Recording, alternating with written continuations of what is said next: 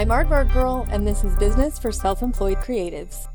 I recently read a phrase that caught me off guard: toxic positivity. I'd never heard this before, and it sounded contradictory to me. How can positivity be toxic? I like to joke that I'm the annoying optimist because I know not everybody wants to hear about the power of a positive mindset and everything happens for a reason, or really anything that takes away from the feeling that something bad is happening. But toxic? A few days later, I saw it again, so I had to do some research. It's not saying that all positivity is bad, but if you're portraying yourself as being happy no matter what, or shutting out anything that might be viewed as negative, that's the problem. It's also encouraging everyone to always see the bright side or to keep anything bad buried instead of opening up about it. That can be dangerous too. Sometimes that kind of insincere positivity can lead to unintended harm, misunderstanding, or worse. Thinking about it in that context, I can understand why the word toxic might apply. My optimism is grounded in realism. It's not about pretending that nothing bad ever happens or thinking that how you feel when something does is wrong.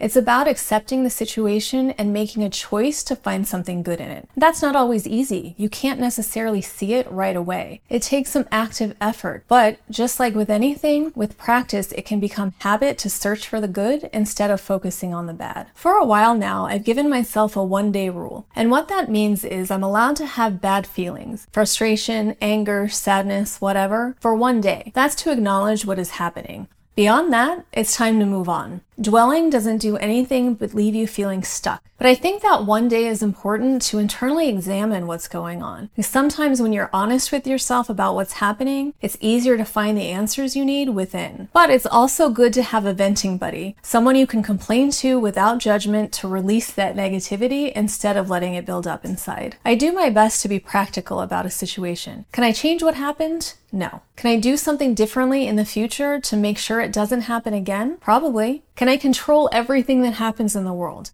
Of course not. But can I control the way I react, interpret, and respond? Absolutely. It's not a science. You can't always help how you feel. And to complicate things even further, we are complex creatures who are capable of feeling a lot of different things at once. You can be annoyed and grateful at the same time. You can be frustrated with where you are, yet excited about what the future holds at the same time. This is why I don't like the question, how are you? For a literal person like me, the answer is too involved. I'm not big on small talk, and when people ask that, they're not looking for a detailed response.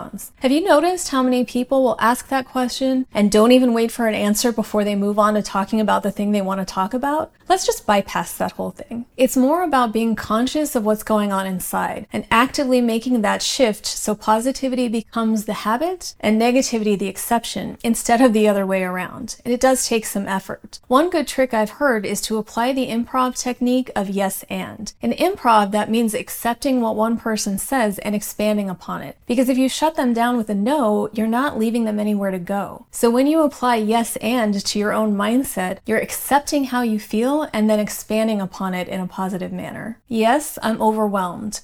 And I know that all this hard work is getting me closer to my goals. Yes, I'm worried I don't have enough clients right now. And I'm doing such great work for the ones I do have, I know it will lead to more. Yes, I'm nervous about starting my business. And I believe in myself and know I'm going to be successful. Focus on the solutions instead of the problems. It doesn't make the problems go away, but it makes it easier to move forward. What does all this talk about feelings have to do with business? Didn't I say that rule number 1 in business communication is to keep emotion out of it? I did, and I stand by that. But you are human and you have feelings, so it's about channeling those feelings towards success. When you have a positive, solution-oriented way of thinking, you can work through obstacles more effectively, and that is crucial in business. Mindset is a huge part of my business coaching, and it's a less obvious part. People might come to me because they need help setting up a bookkeeping system, and I can help them with that, but it'll only get them so far, especially if they hate bookkeeping. It's more about helping them understand why they want to know it, how it benefits them, and ideally turning it into something they can get excited about. Okay, so they're probably not going to get excited about the bookkeeping itself, but if they understand where the money is coming from, where the money is going, and what it all means for them, they can get behind that. Or if we're working on time management, it's easy for me to give some productivity tips and solutions that have worked for me. But until they understand why they're not getting things done, it's not as helpful. But when they figure out that what's really holding them back isn't time, it's fear of failure, fear of judgment,